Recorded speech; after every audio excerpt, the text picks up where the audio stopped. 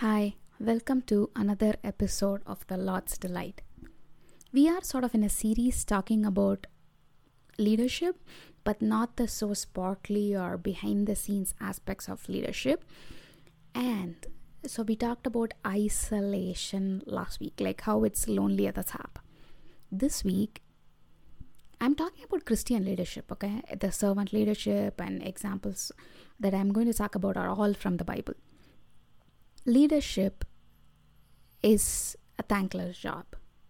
You cannot expect people to be grateful to you because that is not why you lead. You lead because God has called you to do, and that is a purpose, and you are doing it in tandem with God, with His help, with the help of the Holy Spirit being strengthened. So you do not look to people's behavior as a guide of how you should lead. You should not expect, it is human, right? When you do something for people, you expect them to be grateful, but that is not something that you can expect as a Christian leader.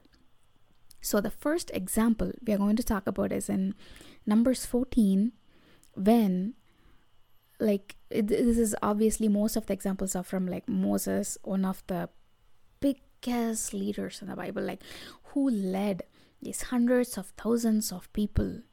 And for such a long time, 40 years in the wilderness is quite a bit of time. And so actually, that is such a hard job. We can't even oversee a few employees today. There is so much interpersonal dynamics, team dynamics, so much to deal with. This man dealt with all that people. If you look at it in Numbers 14, they are actually crying out saying, would that we had died in the land of Egypt instead of this wilderness. Why are you bringing us here? And the people are rebelling, and Moses and Aaron, it says, fell on their faces before the congregation because they wanted to stone these two. Can you imagine, this guy has brought them through so much, and they're actually asking, would it not be better for us to go to Egypt? And that is the point. They have been freed from this. Happens when they send spies into Canaan, right, to see how the promised land is, that they can take it and all that.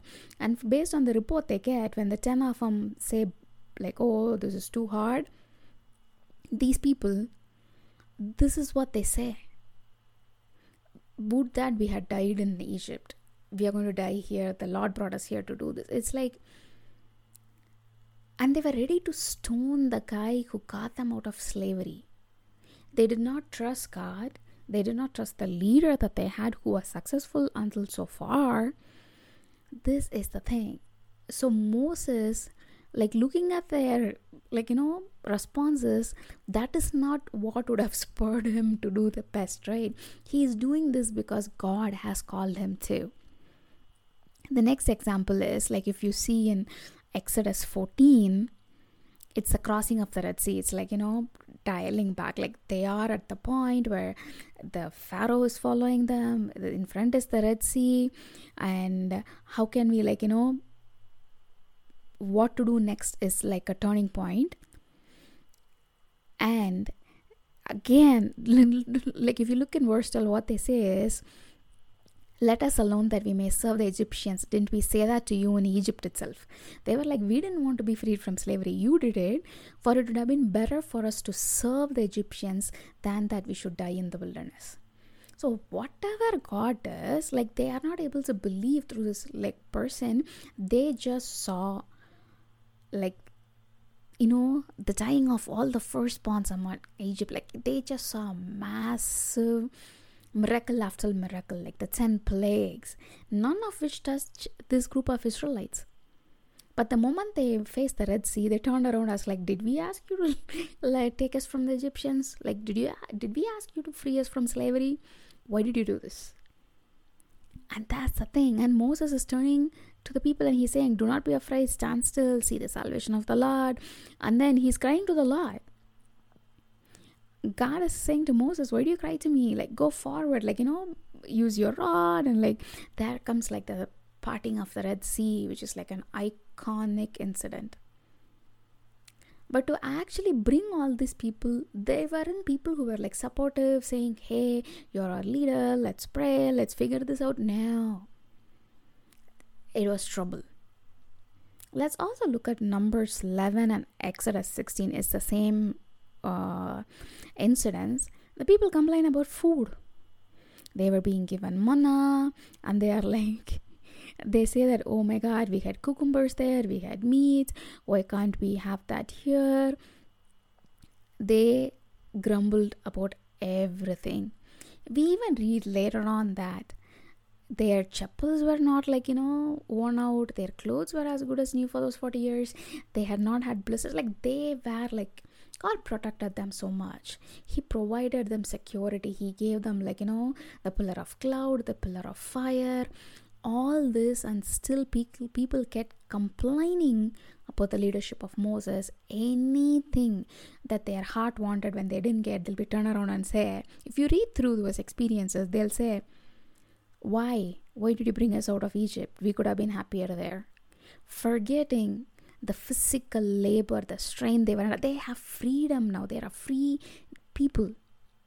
But you will not see gratefulness in there. There's so much grumbling, and that is what Moses had to face, even to the point of, in some instances, they were like willing to stone him to death.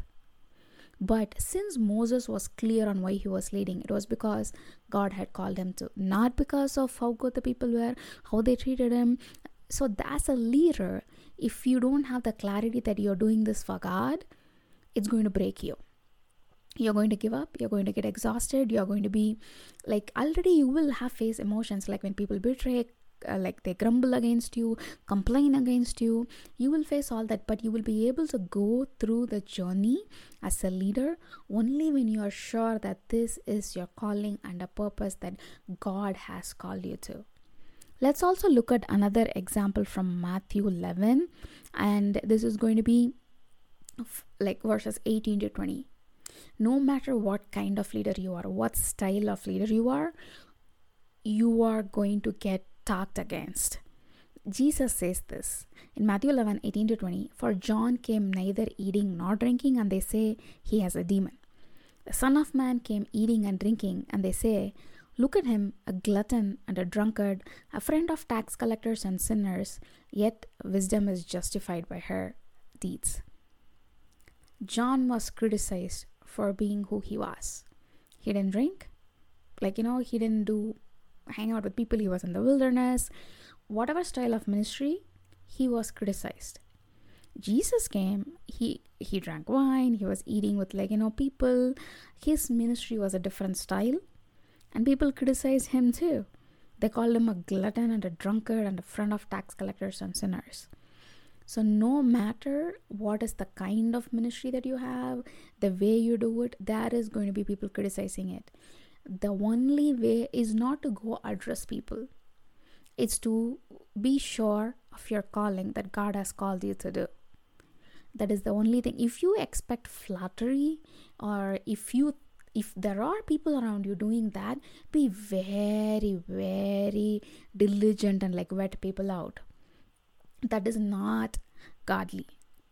Yes, we all need support systems. That is a lot of things depends upon very worldly leadership. Your first go-to is God and the fact that He has called you to do it, not pat on the back from people. So this is the second thing, which is you are going to have struggle from the very own people that you lead. You are going to be criticized as a leader, Christian leader, in any style of ministry. And that you will be able to withstand because you are sure of the calling that God has for you. Okay then, I'll talk to you next week. Bye.